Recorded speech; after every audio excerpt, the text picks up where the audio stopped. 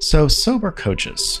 These are the men and women on the front lines of addiction. They're the people that I call when I have a mess that I just can't clean up. They will accompany a client to an AA meeting. They'll help them find a sponsor. They'll help them hike up a hill. They'll teach people to take care of themselves. I've heard of sober coaches teaching people how to cook. They'll sit next to you on a plane and make sure you don't drink. They're just on the front lines of addiction, and they're really incredible people. They also are the liaison between doctors and treatment centers, the family members, therapists, doctors, the whole 9 yards. They're just the glue that can really hold treatment together. It's a mystery to me why their profession is not covered by insurance, that people don't know what they are. And so I just felt that it was my duty, really, as somebody in the addiction field, as a therapist in the addiction, to put this on loudspeaker and let everybody know that sober coaches are really, really incredible. So today we're talking to Brad Waldo and Danny, and these are guys that have been in the recovery mix for years, and I trust them both completely. If you're a therapist and you're listening and you have a patient who's struggling with addiction, give one of these guys a call. I am telling you, they will make your job 100,000 times easier. I just can't say enough about sober coaches. The men and women who do this work are just absolutely incredible. So, thank you for listening. My name is Benjamin Russick, and this is my podcast, Look, Just Tell Me What to Do. All right, so I am here with Brad Waldo and Danny. Brad, who are you guys and what do you do? I'm the owner and founder of Brad Waldo Consulting, which is a case management, intervention, and sober coaching company here in the Bay Area. Okay. And Danny, what do you do? I coach. I coach with Brad, and I've been sober guy for a while now. Okay. And yeah. Brad, tell me what your company does. We work mainly with adolescents, young adults, and adults under 40.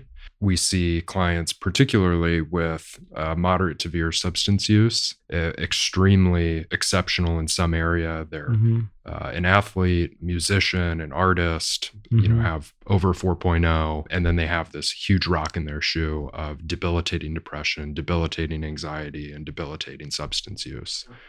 You're like my cleaners. Like you're the cleaners. So you're the people that I call when I have a mess that I can't clean up. When I have a patient who is gone off the rails, who needs to get into treatment, who can't stop drinking, who's holed up in a hotel room somewhere, or a parent whose teenager is wildly out of control, cutting and doing other self-harm and doing lots of drugs. Basically, you guys show up with your de-escalation tools and your vans, I suppose, and you help transport people to treatment. You will be someone's companion for days or weeks or sometimes months, making sure that they stay on the straight and narrow. You'll help people get to AA meetings and all that good stuff. You're the front line. Would you say that's true? Yeah, that's really accurate. It's all relational. The clinical work, the medical work is being done by other people, and then we fill in all the gaps between those appointments. I kind of see you guys as really one of the most necessary parts of treatment, because I feel like there's a lot of treatment centers. People go into inpatient for a month and they come out and everyone expects them to be fixed like a car that's taken into the shop.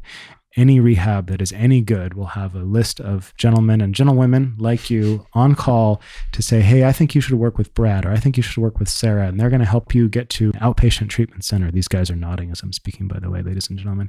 And they're gonna help you get to a meeting, and they're going to help you stay on track. You do a lot of, I guess, aftercare as well, right? The most common is leaving treatment, usually 4 to 2 weeks before someone's leaving. We get involved. We develop a relationship with that person leaving treatment. Alternatively, we're brought in often when someone's been to treatment 1, 2, 3, 4, 5, 6, 7, 8, 9, 10 times. And the person's already seen a therapist. The person's already seen a psychiatrist. Do they need to go back to residential the 11th time?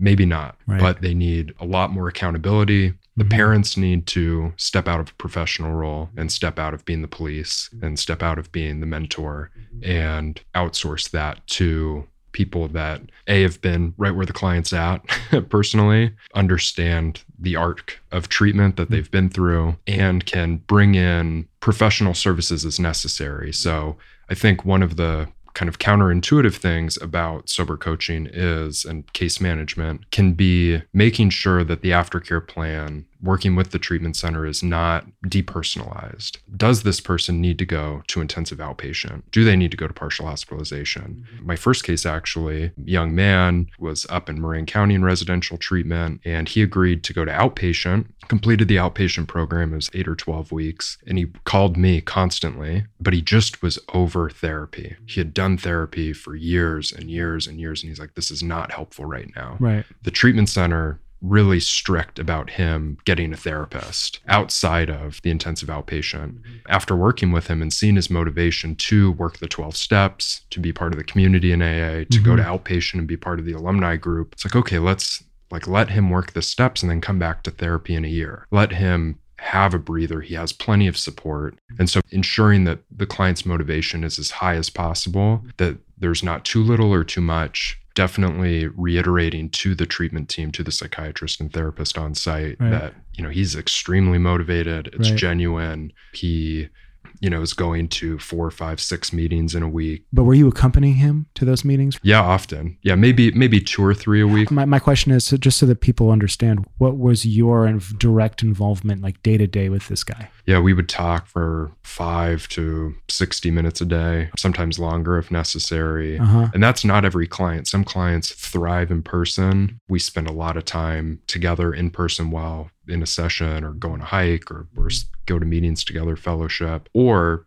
some people, we spend 45 minutes, 50 minutes together in person. So how many hours a week would you say you spent either on the phone with him or in person with him? We typically spend 7 hours a week in person and on the phone with clients. Typically 2 in-person blocks for 2 hours apiece, and then 3 hours roughly split between the 7 days a week. Additionally, we'd like to talk to loved ones at least an hour a week, and typically 2 or 3 total. And then there's probably an hour, 2 hours with coordination of care with the client's therapist, psychiatrist. I see. Sober coaching is sort of, in my opinion, insufficient. It's one part of a treatment team. Sure. Is part of having a clinical therapist, a psychiatrist, or residential treatment center. And would you do things like drive him to his appointments and stuff like that? Really make sure he gets to keeps his commitments? So some clients, yes, need that extra hand-holding, need, really diligent kind of tracking of 12-step meeting attendance,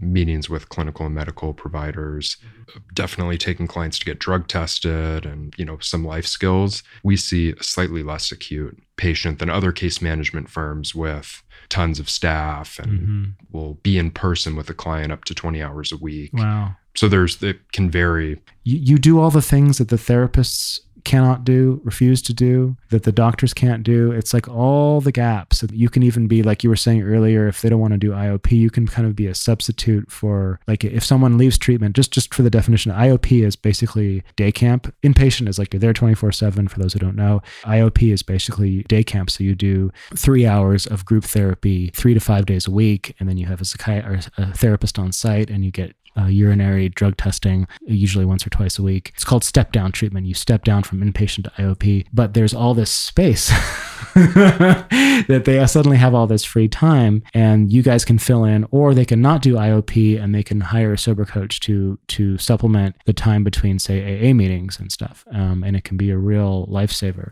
especially for somebody who really feels out of control. Yeah, I'm kind of embarrassingly very big group fitness person, and I need someone to tell me what to do. When I have that hour to go work out, I need someone to just say, we're going to do these exercises at these intervals. Right. I'm going to pick the music, you do it. Right. And so it's very similar with the guys we work with, where, hey, we want to hear your goals on the outset, whether those are physical, mental, spiritual, and work within those guidelines, maybe expand upon them and push them further than they think is possible. But ultimately, day to day, it's, hey, dude, you said you wanted to experience this. You wanted to work out 3 days a week. It's Wednesday and you haven't worked out yet. So we're going to go together. That's great. You're not going to go. And maybe that's a good example of showing up and doing something in person and utilizing that in-person time together.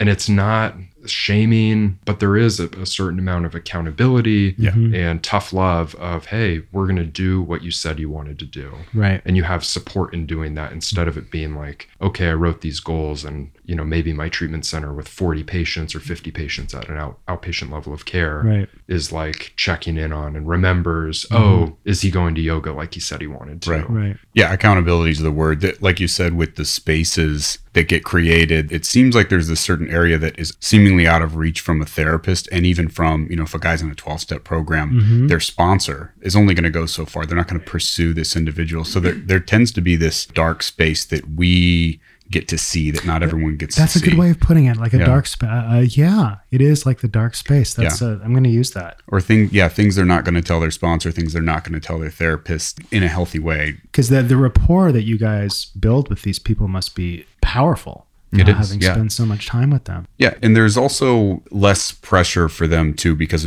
it's less of an authority component. There is an accountability and a measure to that, but it's not this idea of like a figure of authority is not as dominant. You do a lot of inviting. Like, I invite you to do this, or I invite you, like Charlie Encourage, encourage. Invite, like encourage. Charlie Van Leuven, he introduced me. Shout out Charlie. Shout out Charlie. He won't listen to this. But he actually taught me a lot early on in my career. The best thing he ever taught me was when somebody is hesitant about calling a therapist or calling for treatment, he'll say, let's get your phone right now. Here's your phone. Let's dial this number right now. We're dialing it together. Here we go. And they're like, what? And I do that as a therapist. I'm like, I'll make a patient pull out their phone and make a call that they really need to make. Yep. In the moment. I use that as a template for many things, like make an appointment. Let's get online and schedule that glass blowing class that you've been wanting to do for so long. But I'll do it later. No, you won't. Yeah. You can do it now. Yeah. When so often physical exercise and sort of engagement in that front is such a good venue for conversations about moving forward, challenging ourselves. For example, like a therapist will say, hey, like we're trying to take risks. We're trying to push beyond that level of comfort, that level of anxiety that someone's comfortable with. And so when we're on a hike, it's my job if they want to do, I say, hey, we're going to go on a 2-mile hike. Then we go on a 4, 5, 6 mile hike and we do some trail running. Yeah. Wow. And we're running up a hill and we get to the top and they're like looking up, like, I'm not going up there. I didn't agree to this. And it's like, come on, let's just go. Come on. I'm going to do it with you. And we get to the top and they're like, oh my God, Right. I did it. I'm capable. And so it's that in every arena. And that's why it's so important to have that clinical support too, to know these are the treatment goals that we're working on. These aren't just like completely made up or self-directed from the client. They're not just made up from me. There's this kind of, we're the third leg of a stool, which is a clinical therapist, a sponsor, and then we're the third. I also think of you guys as like I almost want to say like a basket. Like you hold the patient and the therapist and the treatment, and you have all the information. The parents probably, or the wife or the husband or the whomever. It's almost a liaison. But you're carrying. It's not just liaison. You're carrying it. Like you're the guys that carry everything. And I can tell you that when I have a patient and I'm working with their sober coach, the case becomes 10,000 times easier because of folks like you. It's amazing. And it's amazing to me that your profession is not more renowned and more well known. I've had to explain. That's why I'm doing this episode, because nobody knows. Right. They don't know. Like a sober coach, what's that? Or a sober companion, what's that? A lot of you guys do the thing where you'll accompany somebody on an airplane to make sure they don't drink, right? Those are like the easy ones, right?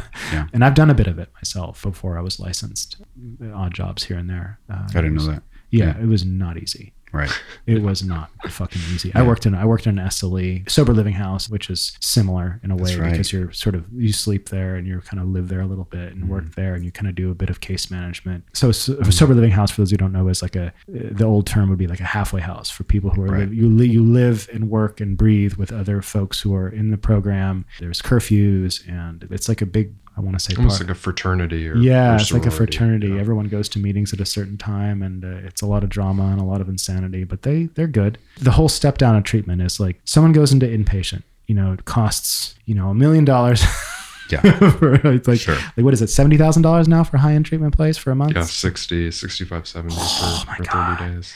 These are for the really nice places. And for the ones that are kind of rustic, it's like 30,000, The best thing in the world would be that, and then you go to IOP for 6 to 8 weeks while living in a sober living house, while seeing your psychiatrist and your therapist on a regular basis, and having a sober coach who's filling in the gaps, and also doing like something like SoberLink, which is like an electronic accountability. It's like a device that you blow in and you send a photograph to usually your sober coach, who checks it and makes sure that it's like one of those things that start the car, like you have to breathalyzer.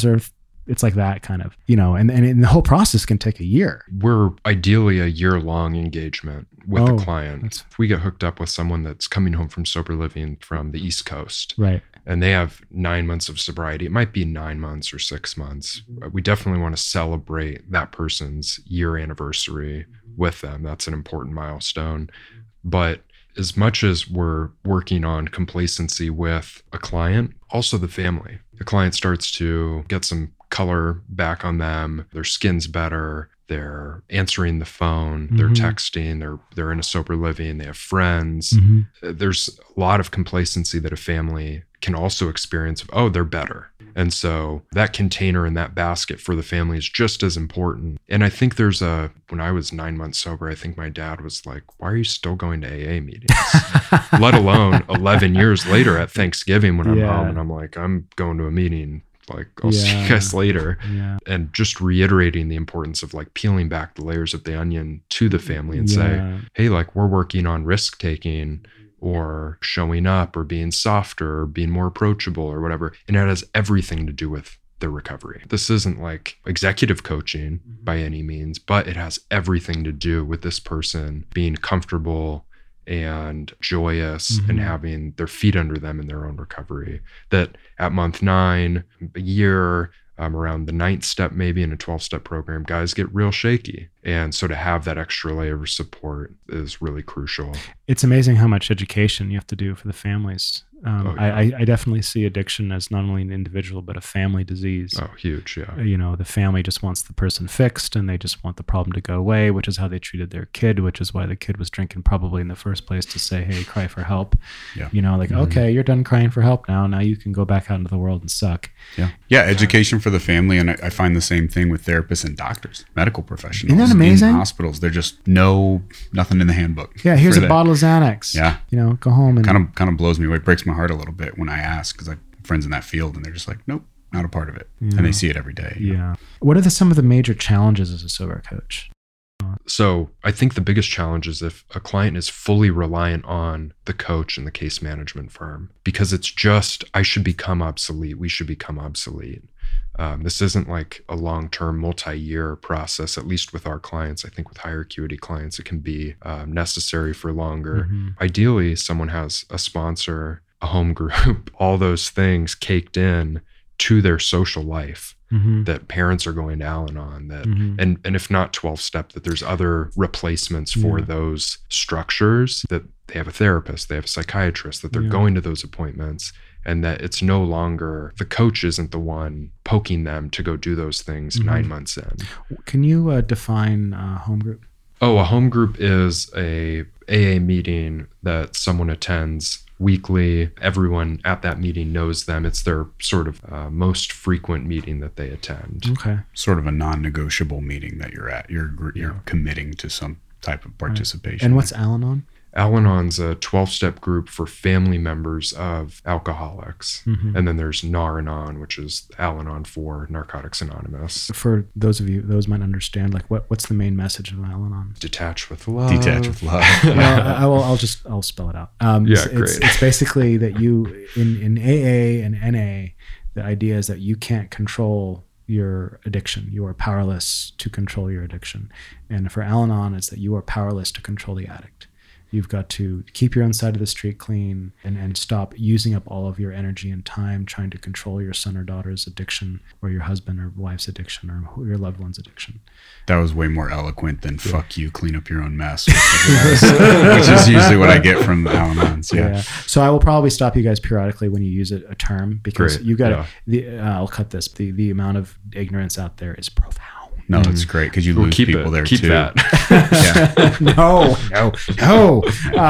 So any other challenges? Danny, do you have any challenges that you encounter? Yeah, I think, and Brad alluded to it, is when a family is resistant, or maybe there's some resistance to either working with us or something around the family or loved ones getting intimate with maybe the disease or what someone is dealing with. So maybe like, we don't care, we don't want to know, it's on them, or this idea that they should be fixed after a certain period of time. Some resistance there is difficult because I know that that's going to come up for that individual anyway. That's a bridge they're going to have to cross. Yeah, and the complacency of the family, like you said, if this is a family disease, if the drinking is centered around this family system, that, okay, my 17-year-old son is 6 months sober, so I don't need to work on myself. I don't need to go to therapy.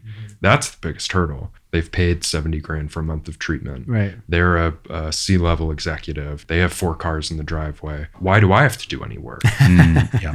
What do you mean? Like, he's better, we're better. We'll keep paying you. That's fine. Keep an eye on him. But the intern, there's no motivation for some of the family members to continue to do work after a certain amount of pain is dissipated. Yeah.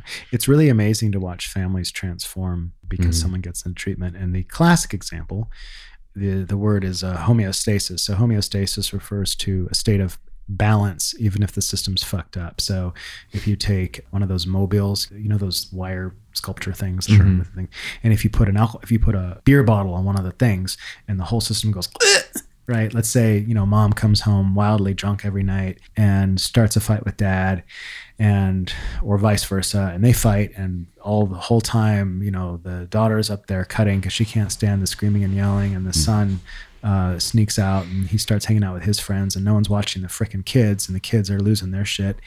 Then suddenly, let's say mom stops drinking. Let's say mom or dad stops drinking. Then the fights downstairs stop, and they start looking at the kids, and all of a sudden the whole system, it's like taking the bottle off the thing, and the system goes, the little tines go crazy. Yeah. And every single time somebody gets sober, the family system loses its mind because suddenly people are setting healthy boundaries. Moms, don't stop calling me every 15 minutes, or you start trying to mend fences with one of your siblings and they don't like that, or you switch jobs because the last job was toxic and that causes an upheaval, and suddenly there's less money because dad can't work as a sommelier anymore. I don't know. It causes immense destabilization when somebody gets well. Yeah, totally. Yeah, there's a lot of resistance to people getting well in those ways. Systems do not like to change. Yeah, well, it illuminates some of your own stuff, right? Yeah. If someone in that family system starts to get well. Yeah. I've got a big history of that in my family. You do? Yeah, mine too. Highly qualified. I would add, before we move on, the other thing to be frank, and it's a little grim, is the hard part of coaching is you get involved and you care about the people. You're invested in their wellness. And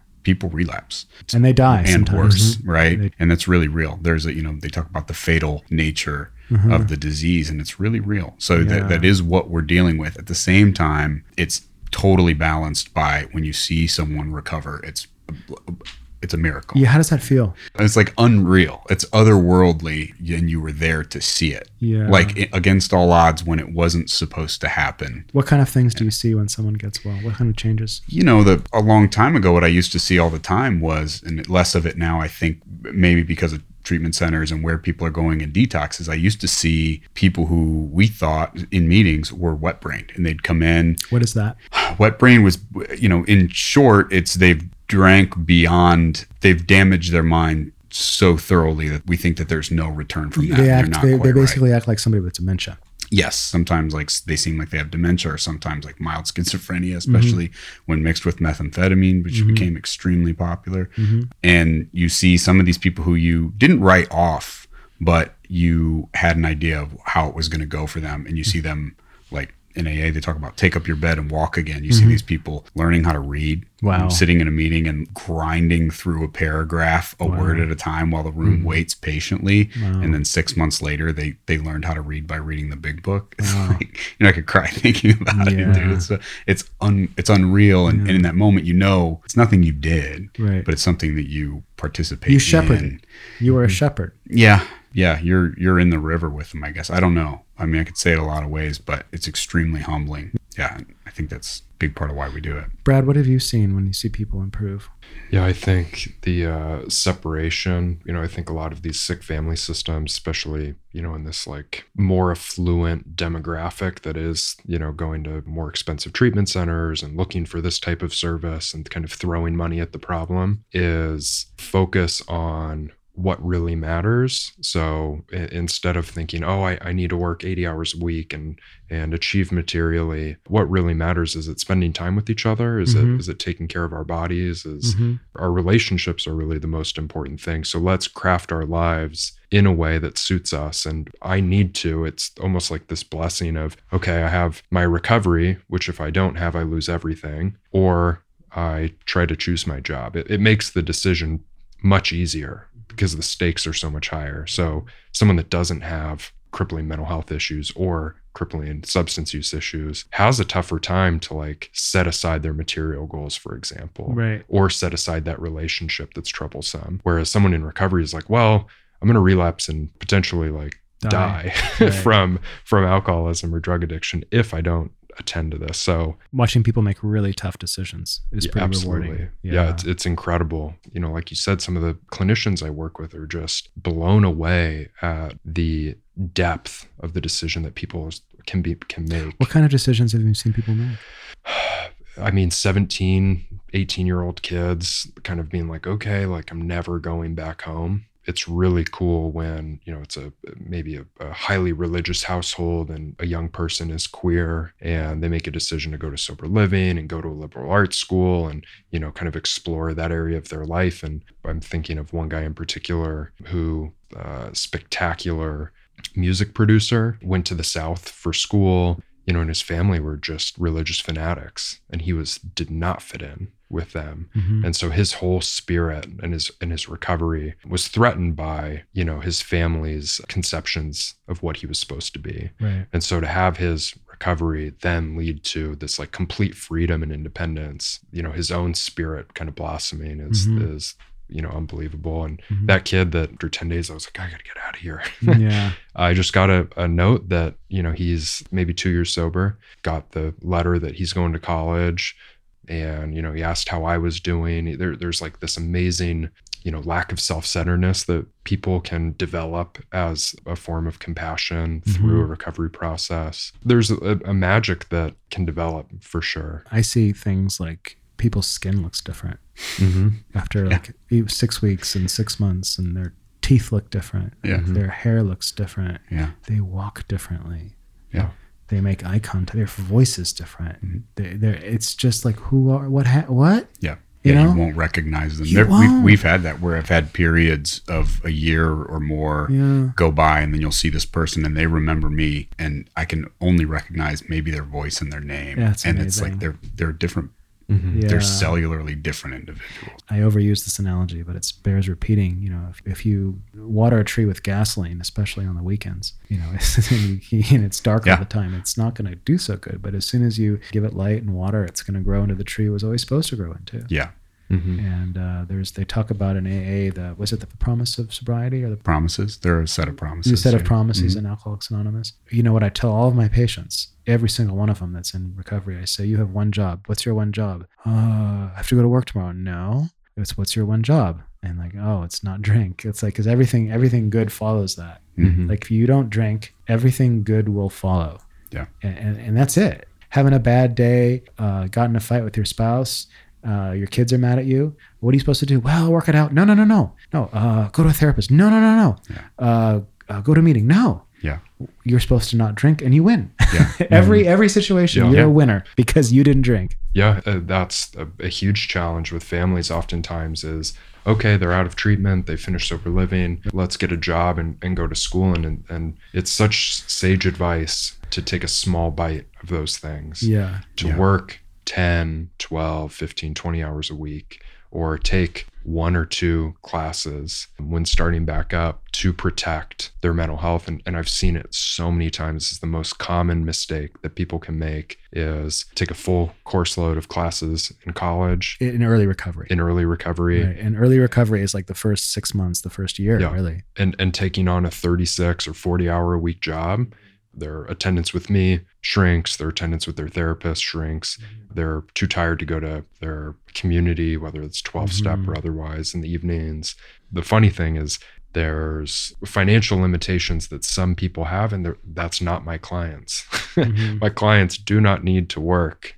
They need to stay sober. School, if someone's taken 2 semesters off to get well, to say, oh, I need to take 4, 5, 6 credits, classes at 20 units or something. Right. No, you don't.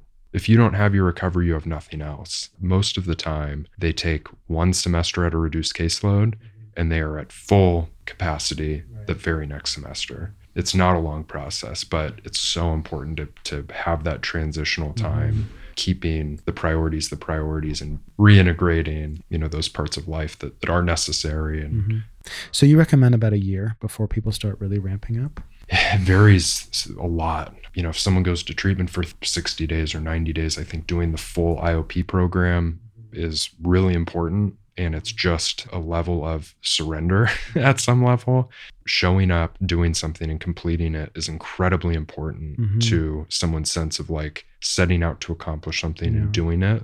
Maybe after that, 90 days in residential, another, say, 90 days of IOP. So I think at about 6 months, it would be appropriate to get a part-time job, go to school. Yeah, if you want to wait longer, if there's no need, clients that have no, need to work right away, to have some project. Some clients, will get very into fitness or spirituality, and to have that time in their first year to like really pursue that thing they want to protect. That's the important part. Maybe 6 months or a year, then your priorities are clear. Okay. I want to ask you guys about abstinent-based programs versus harm reduction.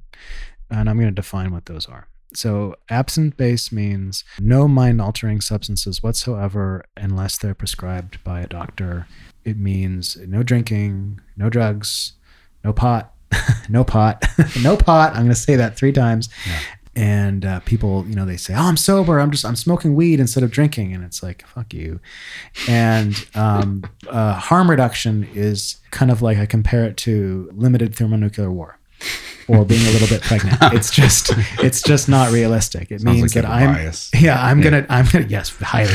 I'm gonna use, meth on the weekends. Right. There was this, what I thought was a pretty damaging article that came out, I think, in the Times, the New Yorker, about a guy who used heroin recreationally. Sure.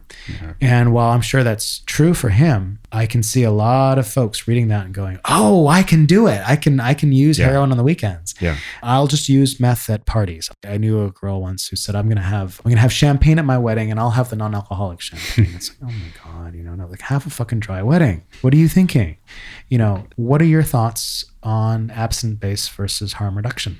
I think this is actually maybe the most important thing I'll say all sessions so far, actually, though. I'm an abstinence-based guy. Yeah. I do AA. Yeah. I don't think smoking weed is sober. And that, certainly informs, how we work with clients and self-disclosing. And I've really softened over the last 10 years of working in treatment around medication-assisted therapy, harm reduction, which is, I want a chance with a client. And if that means they're going to smoke weed for 3 years, but they'll be alive, that's my preference. And I don't think it's because of abstinence-based approach, but if anything prolongs someone that's suffering's life, whether depression, substance use, I have to support it because they don't have a chance if they're dead. So your position is that if somebody is, say, not drinking, but they're using marijuana, you support that because it keeps them from drinking? Or what's the thinking there? If there's an authentic willingness to change, a motivation to change, and that's part of their process, that should be supported. There's a struggle too, because the people around that person can have their own boundaries. So it's just as important for a family member or parent to go, hey, like, I'm not okay with you smoking weed in the home. You can do that and I support you, but you can't live here. You need to find some roommates. You need to get a little job. You need to pay your own rent. Sure. And that boundary is as important than that person's journey to recovery. If someone's engaged in the therapeutic process with a clinician, with a psychiatrist, with a community that's helpful with their wellness, then the harm reduction is really beautiful.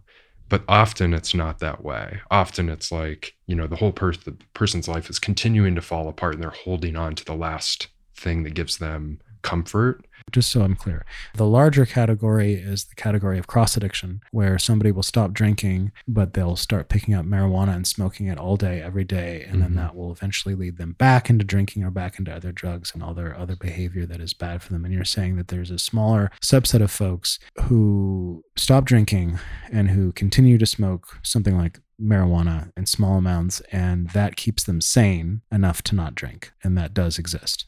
You see it far less often, but Right. I have to imagine it exists. And those aren't the clients we see, especially because a lot of them are coming out of residential treatment and have met medical necessity for that level of care. But I have to give people the benefit of the doubt that it does exist. Have you seen it? Because I've never seen that.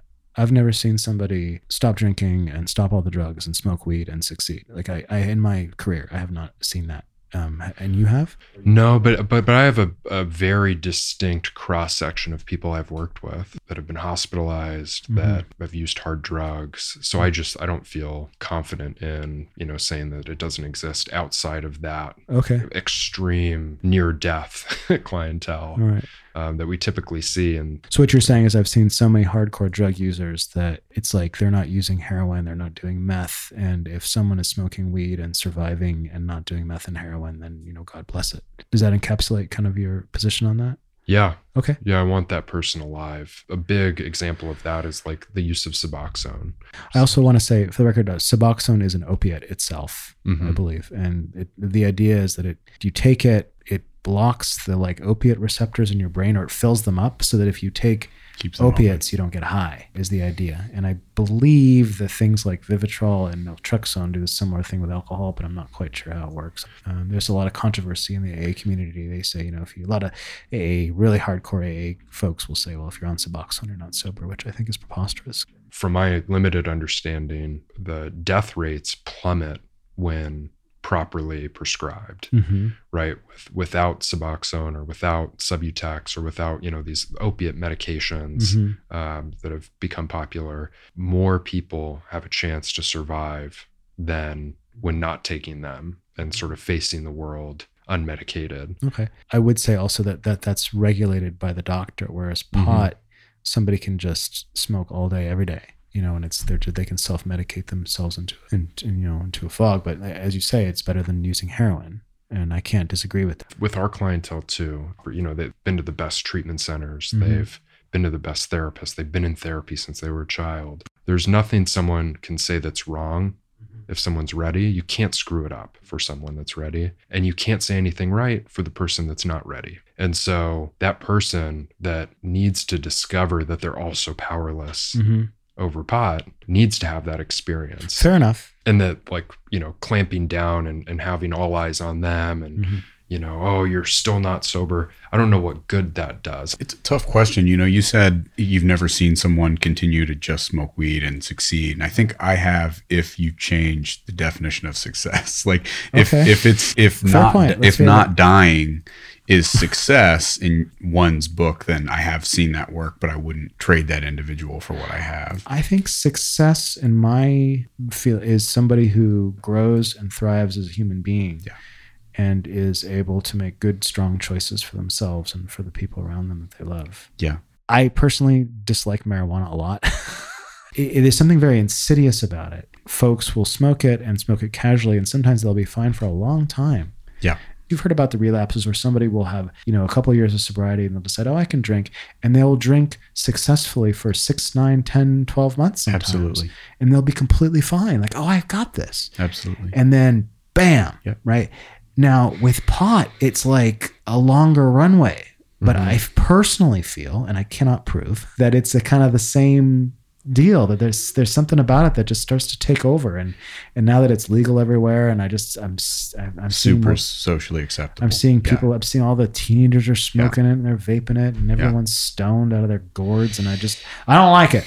Yeah, Brad was talking about this length of time before you go back to a 40-hour a week job. There is something that happens to where the water has to get sort of still for some of the things that are going on to come up. And that's why it's so important for one of the legs of that stool to be a therapist, because that stuff can come up. But you can't get an assessment of what's going on, and I can't get an assessment of my own life if I'm intoxicated. Yeah. That stuff is not going to come up if I rush right back into the world of work or whatever. I found that absolutely true with anyone that's continuing to smoke marijuana. There's still this one thing blocking whatever needs to come up, and say that however you want to say it. But it doesn't let us get to the real, they say that alcohol is a symptom. The bottle was a symbol, right? Sure. So it doesn't let us get to what some of these real causes are. Before we get to your personal stories and your personal stuff, let's talk a little bit about Alcoholics Anonymous. I am a huge fan. I think that the two things that Western civilization has done perfectly are public libraries and Alcoholics Anonymous. I think they're fantastic. Nice. I have seen AA help so many people. I used to be very against organized religion and organized stuff, and I'm not saying AA is a religion, but I remember walking into my first meeting with a friend of mine. It was in Marin, and it was this huge room. There was like 300 people in it, and everybody was on the same energy thing. And Tuesdays. Was it Tuesday? Was it a celebration for anniversaries and birthdays? It was. Is that what I mean? It was really big. It's amazing. It's an amazing meeting and room. And I was floored. Like all the shit I've ever been told about AA, like just completely evaporated in like 5 seconds. I walked in because I'm very sensitive to energy, and I'm like, I walked in, and I'm like, holy shit! Yeah, this is what people are complaining about. Yeah, are they out of their minds? Yeah, this is amazing. Yeah, that's an exemplary meeting for sure. Yeah. But still, I love the fact that that you have to acknowledge something that's greater, really deeper. I say that's not just a higher power, but a deeper power, something that's within you, and however you want to phrase it. I love the progressivism of the Big Book and how they were even back there. Their Big Book is all about, hey, do it your way and figure this out. And they were struggling with the language back then. They were basically struggling with Christianity. And doctrine and saying, well, this is how you need to do it, but you don't really need to do it this way. And that idea, that paradox was new. And I love the steps. I love that it's about improving your mental health. It's about the 12 steps are about coming into consciousness, basically, in an internal way with yourself and an external way with the people around you. I just think it's glorious. Yeah. So that's my plug for AA. What do you guys think of AA? And do you think it is necessary to have AA as a part of your life to get sober? And I am agnostic about that particular question. I love AA. I'm like unapologetically 12-step based. I'm working in treatment centers for the last 11 years. It's not always the most in fashion thing to be.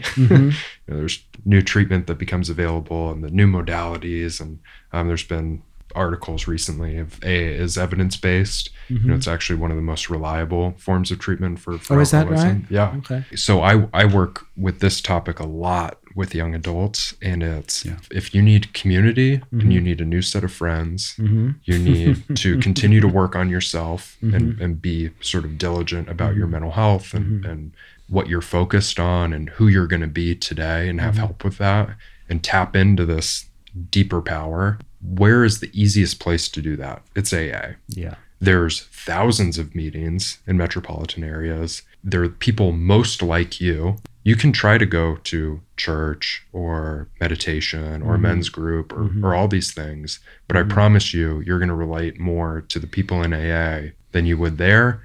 And if you don't like one meeting, you can go to another meeting and find a completely different group of people. Yeah. So I think it's sort of ubiquitous. It's ever present. It's one of the blessings and curses of AA is that it's totally unregulated. So you can have a really terrible experience in AA, and down the street there's like the most amazing meeting of all time. Yeah.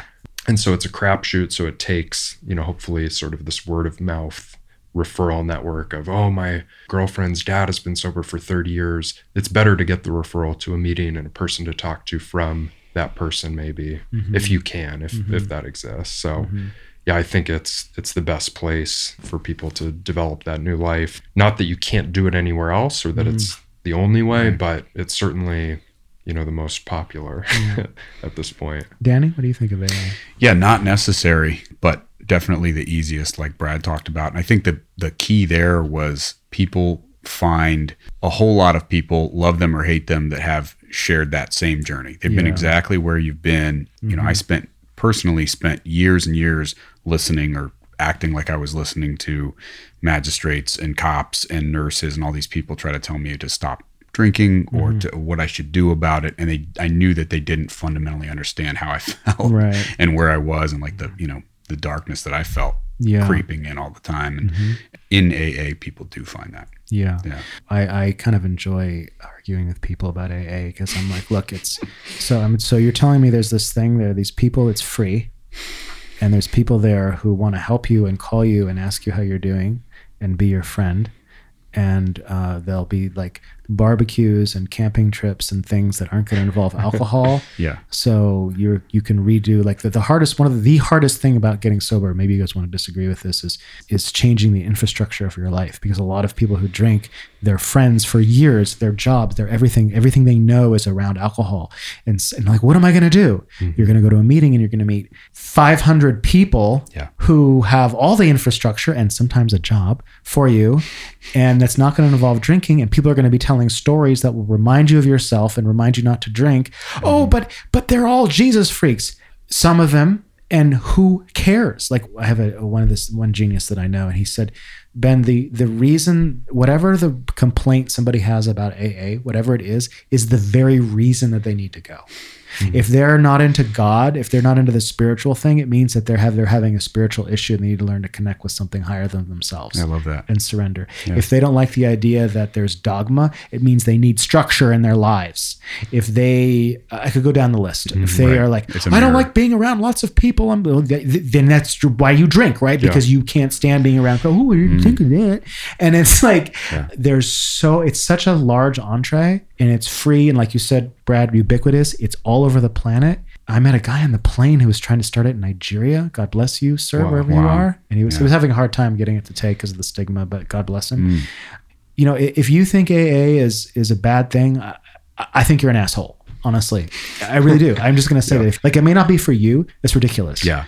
One of the most beautiful things, especially now, 11 years sober and having my own worldview change multiple times in my recovery. Some of the traditions speak to diversity is one of the most important aspects of AA, that there is no dogma, that there is no right way to do things, that we thrive on each member's opinions as part of the group conscience. And, there's religious undertones of all those things. But I think there's a tradition that reads, you don't need to believe anything, pay anything, or do anything to be here. You're a member when you say you are. And so that's something I've really tried to protect and be loud about is I'm an atheist on a bad day, an agnostic on a good day, if I'm being humble or not, intellectually. And it's something that I try not to be sort of a Sam Harris and be annoying about it, but say, hey, like I thought I couldn't come to AA again when this is the most special place in the world for a guy like me.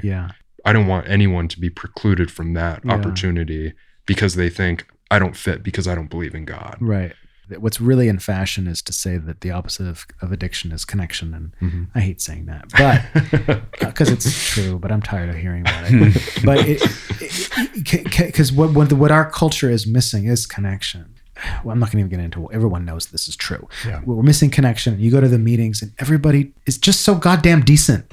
They're just so goddamn nice. Why would you pass up something like that? Even at a bad meeting, there's this common. Yeah. Even if it's a room full of assholes, at least they're all assholes together. And sober and there for you. They showed up, someone unlocked the door. That asshole is there for you. Okay, so I would love to hear as much or as little of your personal stories and or your ideas about living in life as a way of just being awesome and also letting the world know who they're going to get if they call Danny or Brad as for a sober coach. Who are they getting? Let the world know who you guys are. Let's hear it. Who would like to go first? Both of us could probably speak for an hour on this topic. So it's anybody with half a brain could probably do that. You talk about yourself. It's the best subject in the world, man. Who doesn't like talking about themselves? I'll try to keep it concise. I'm 29. I grew up in Orange County. I'm the first person in my family to get sober, and my mom got sober 9 months after I did. So The Geneagram was wrong the first time I wrote it. Geneagram's a kind of family tree of alcoholism and mental health where you can see, hey, like, oh, this I might not have full power over this because it's genetic or social in our family system. Come to find out, my dad's a heavy drinker, his twin brother's a heavy drinker, my mom's brother is a heavy drinker, kind of this fine line between alcoholic and heavy drinker, kind of an affluent, safe public school upbringing in Irvine, one of the safest cities in the country. Started drinking and using when I was a freshman in high school, found a total home in substances and an identity in substances. Went to treatment when I was 17, and I've been sober since. I went to community, I thought, sitting in treatment, if I go to, say, USC, I'm going to probably die in my freshman year. How much were you drinking? I didn't drink a ton. I was using opiates, maybe 80 grams of Oxycontin a day or a gram of heroin a day. Jesus. And then 1 to 5 Xanax, 2 milligram bars. To give people an idea, a typical Oxy is like what, 10 milligrams? I mean, they come in all sorts of shapes and sizes, but I think 5 to 10 milligrams is sort of a more appropriate dose. So 8 times that roughly. A lot, and sometimes 160. I'd have 2 of those things. Oh boy. Love to check out. I love downers. I wasn't big upper guy, and I went to community college instead of going to 4-year university to protect my recovery. Kind of made that sacrifice. I ended up understanding sort of my interests so much better than if I just like got the business degree at USC straight from high school like I planned to and was expected of me. I think there's a cool part of recovery revealing someone to themselves, and they can break away from expectations that family members and society has placed on them. So I ended up studying philosophy and religious studies as an atheist. I found it extremely interesting, and the anthropology and sociology of religion is fascinating, and the conceits of secularism, are also a really big interest of mine. The things we've missed out on, thinking that we're progressing. What don't we have? What if we sacrifice through that process? I've moved up here to the Bay Area since 2014. I went to school at Cal Berkeley and studied rhetoric and religious studies there. Staying sober throughout college made it unbelievable, rich, fascinating time of my life that I hope, all my young adults have that sort of engagement with their life because of their recovery. Since then, I was working in treatment centers. Basically, after I graduated, I was able to post on social media and call other alumni and show up and sort of put the pizza out on Thursdays for our alumni meeting. Any odd job to keep me away from, working behind a cash register. And that grew to running groups as a mentor, and then grew into business development and outreach and admissions roles in treatment centers, which led me to travel around the country, developing partnerships and alliances and touring programs and seeing what resources were available for kind of every demographic of person struggling. Since 2019, I've been doing coaching and case management, at least part-time, since August 1st, full-time again. Anything else you wanted to add about yourself? Yeah, one of the first things professionally I did, or outside of like 12-step work directly, was I started a nonprofit that brings recovery support services to music festivals, both backstage and sort of in general admission. Yeah. What's it called? The parent company is called Harmonium, and then each festival brands it with their own branding. So like Outside Lands is Sober Lands, and Lollapalooza is Sober Palooza, and Governor's Ball is Sober Ball. And, oh, wow. Do you still run that? No. So I stepped away from that. Seeing live music was a really important part of my life, which naturally led me to kind of blend my recovery interest and love for live music. Unfortunately, when you're working in your hobby, sometimes it can cease to become your hobby. So I stepped away from that a couple years in, once we were at maybe 20 or 30 events annually. And it's continued to grow since I've been gone. What kind of hobbies do you have? Are you a musician? No, I see the band Phish 5 to 20 times a year, which is pretty embarrassing. That's so cool. I ski maybe 20 days a year. I love to play golf. Those are some of the highlights. Why do you like Phish so much? I mean, fish is fine. This is the toughest question of the interview. Oh, I know. I'm actually not the most like musical person. I think musicians can often like fish, and for very different reasons than me. It's really the only music I know how to dance to. I find that I like really don't know how to dance listening to any other type of music besides jam bands, because there's no right way. So there's complete freedom. And then there's one of the things about seeing fish is it's sort of the backdrop to another trip. Like recently we went to Alpine Valley outside of Milwaukee. So here are 3 guys in their 30s eating hamburgers and custard during the day and like going, oh, let's go to the museum and let's check out this. And why else would you end up in Milwaukee for 3 days besides if you're like on fish tour? So there's a lot of fun that comes from it, like outside of seeing music. One of the other things I'd mention is I never saw fish while I was loaded. I was sober at my first fish show. So okay, interesting. There's probably 100 to 200 sober people at every fish show that have, and other jam bands too, where there's a meeting at set break. And oddly enough, kind of one of my stronger groups of recovery friends is, this group of people that sees fish, 5, 10, 20, 30 times a year. Wow. But yes, it's extremely embarrassing. And I think it's awesome. You do listen to the Grateful Dead? Yeah, a little bit. A little bit. I'm surprised. I was born in 1993. If I saw Jerry, I'm sure I'd love the Grateful Dead, but too little, too late. Yeah, I guess so. He did die, didn't he? Yeah. Bummer. Right here in Lagunitas. Apparently, my mother gave his wife a harp lesson once. Wow. My mom's a harp player. Oh, that's cool. That's dumb, but it's true. Good story. It's appropriate. It's appropriate. Add that right there. Why not? It felt good. I feel better now. Danny, what's your deal? Yeah, we're doing ages. I'm 37 today. It's my birthday. Congratulations. You made it to 37. Good to be here with you guys. Where else would I rather be? Congratulations. You're old. That's right. I feel younger. Your late 30s. I feel younger than I've ever felt. I'm not kidding when I say that. Yeah, man. The better I get, the younger I feel. I was born really old, which is good. It brings us to the beginning of the story.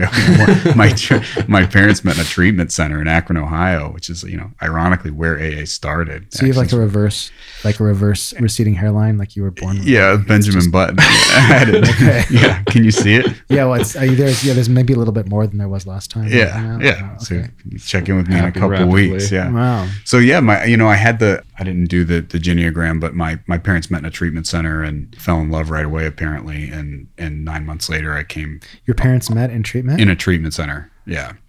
And like conceived you in a treatment center? I don't know the exact. I wasn't there. I wasn't there. No, they did, because people hook up a lot in treatment centers. It was there's a real good chance that it happened that way. That's because I think lots of people are conceived in treatment centers. People didn't have a lot going on. I think that, yeah. Well, I mean, it's just what you do. Yeah. You go to treatment and you have sex. Yeah. Anyway. Those poor kids. Yeah. Is that a plug for treatment? It's not. Start to feel better. It's just, I just like. It's $60 a month, but you're going to get laid. You're going to get laid. What do they say in AA? The odds are good, but the goods are odd. That's right. You know your stuff. I do. You do. I like absolutely.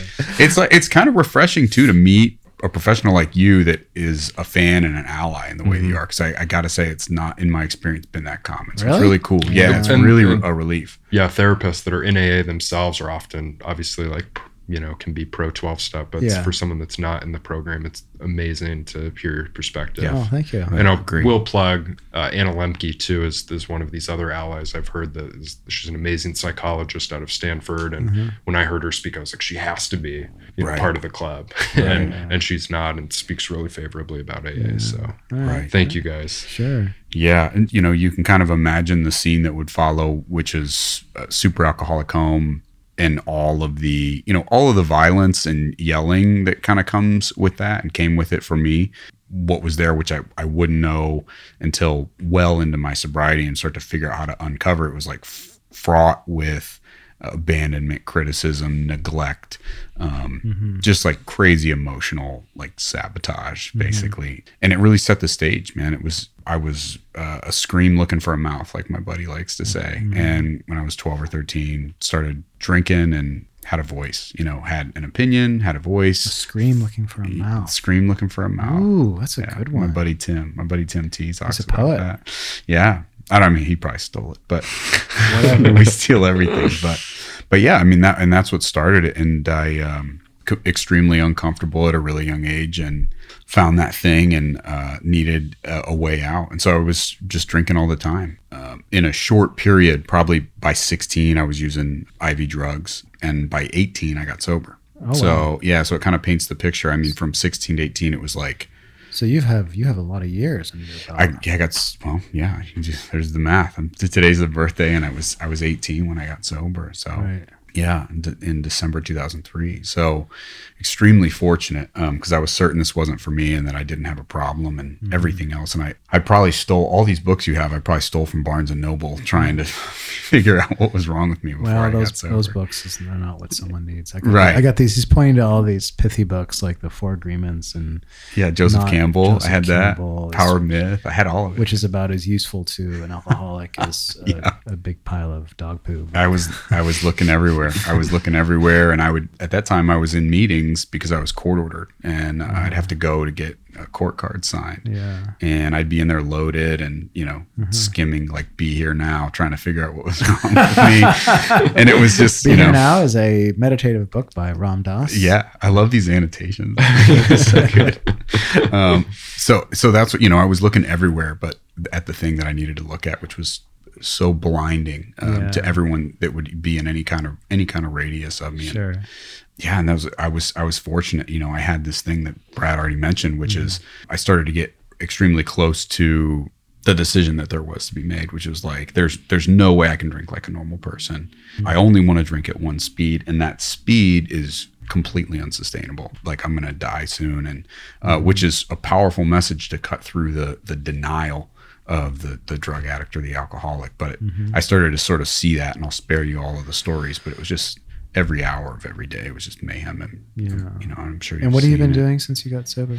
Coaching, in one fashion or the other. And then, I've had every job under the sun too. Yeah. So I've explored all these places, but my life is like the water that I swim in is this. It's working with people, seeing them get well, trying to give away what's been given to me, and then trying to have a full life in the meantime and doing jiu-jitsu and camping. And That's right. You riding do mountain jiu-jitsu. bikes. That's right. He does jiu-jitsu. Yeah, I used to train at your school. What belt are you again? I'm a blue belt. All right. Under Gilbert.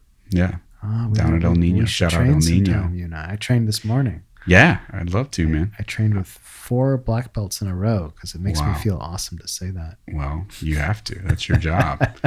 You've been doing it since it started, I think. Since before jiu-jitsu was jiu-jitsu. I was way before it was cool. Way before it was cool. Yeah. I was cool before I was cool. Yeah. That doesn't make any sense. I hear that you're also, you play chess. I do. And I heard you're good. Who told you that? It's what people are talking about. Like the people on the street, they talk about you have me? a huge Reddit. I don't know if you know. That I do? There's a thread, there's a subreddit for Ben Rosick? Yeah, just tell me what to do Reddit. Holy shit. Yeah, man. I play a lot of chess. You play chess? Barely. Barely. Yeah, barely. If you want to know more, I can show you some of the ropes. Okay. You should come to Health sometime. I'm down. Yeah. Do you guys do an open mat like a Sunday or anything? Now we're talking about jiu-jitsu. We can talk about whatever the fuck we want to talk about. It's a fucking podcast. I like it. We do. Do you do Sundays at all? I think there's a Sunday crew. I don't go. They used to do a Sunday. You can really come any day, and no one's gonna like if I'm there. Yeah. They'll just come in. Hey, this is my buddy Danny. Oh yeah, sign a waiver and just come train. No one's. I still have a house ski. I'm pretty sure. Just come train. Yeah. No one's gonna care. It's a huge school. They're really relaxed. I also train at Empire sometimes on Sundays in the Mission. Nice. That's a good school if you want to go visit. Yeah. Jake Scoville is a jiu-jitsu demigod. Mm-hmm. I've seen him compete. For sure. Shouldn't. He's not human. Yeah. I don't know how he moves the way he does. It's really it shouldn't be real. He's got that chip on his shoulder too. When you watch him roll, man, he's serious. It's awesome. It's awesome to watch. Yeah, he's a force of nature. Yeah. Is there any other topic that we've been at it for about an hour and 25 minutes? So you guys, there's one thing, but I don't know how to fold it in. Just- which is this something that's come up a bunch and something that I work with all my clients. Motivational interviewing almost into this like psychological stage, which is Erickson's last stage of integrity versus despair. I was getting my nose pierced here in San Francisco, actually, when I was 22 or something. Mm-hmm. I was talking about recovery and how you work the steps and make amends and try to help others, and talked also about my sort of near-death experiences, you know, being addicted to opiates and benzos. And he said, oh, it sounds a lot like this end-of-life choice of integrity versus despair that Erickson talks about. It's one of the things that stuck with me, which is, as someone's laying on their deathbed or facing their mortality, they have this opportunity and final kind of stage of life to say, hey, am I going to be a victim to all these people that have hurt me, that I've been wronged by, that I've wronged? Am I going to continue to sort of bristle up against that? Or am I going to forgive and move beyond it and share some wisdom with my family? Mm-hmm. Am I going to not let them in the room? So this anonymous piercer was like, oh, you've had that stage of life moved up. And so you've had the second birth from dying as a drug addict. That's great. To live in integrity and not be a victim and not despair and step into this authenticity and power. And it's something that without that near-death experience, I don't see people be prompted to do. Yeah. My sister, I hope she'll not mind me saying this, had a couple miscarriages. Mm-hmm. And through that experience, also, I feel like was faced with the integrity versus despair choice. Mm-hmm. And she was, 30 to 32 when she was experiencing those things, not in recovery, but faced with severe trauma and severe pain. You know, there was a depth that was created and a choice to live differently. So I don't know where we fold. Well, you're talking about death, which is an ending, which is we're ending the show here. Mm-hmm. We're ending the thing. So I'm just going to include it as you said it, because I think that it fits naturally in it. That hopefully somebody out there will listen to this and be helped by it and decide to get sober. So for those of you listening, I'm going to include all of these folks' contact information in the podcast notes. If someone were to call you, Brad, just give us a real end of show thing. What kind of problems would they have? What kind of questions could you answer if they were to pick up the phone and give you a ring? The short list is, do I need to go to treatment? Mm-hmm. Kind of doing a brief assessment of what level of care you would need if you're in the Bay Area. Mm-hmm. Ben or myself can make referrals to therapists, psychiatrists, treatment centers. Mm-hmm. If you're a family member of someone that's struggling, I can help how to have those initial conversations with someone, also do some assessments of what's needed. If you're calling yourself for a drug or alcohol related issue, we can assist with all the things we've talked about today, which are, how do I go to AA? What is AA? What is treatment? How do I live comfortably if I don't have that crutch or substance? Right. And you don't have to do it alone. I think for anyone listening, myself, Ben, Danny, treatment centers, therapists, there's so much help. Like, you don't need to live in isolation struggling with this. Mm-hmm.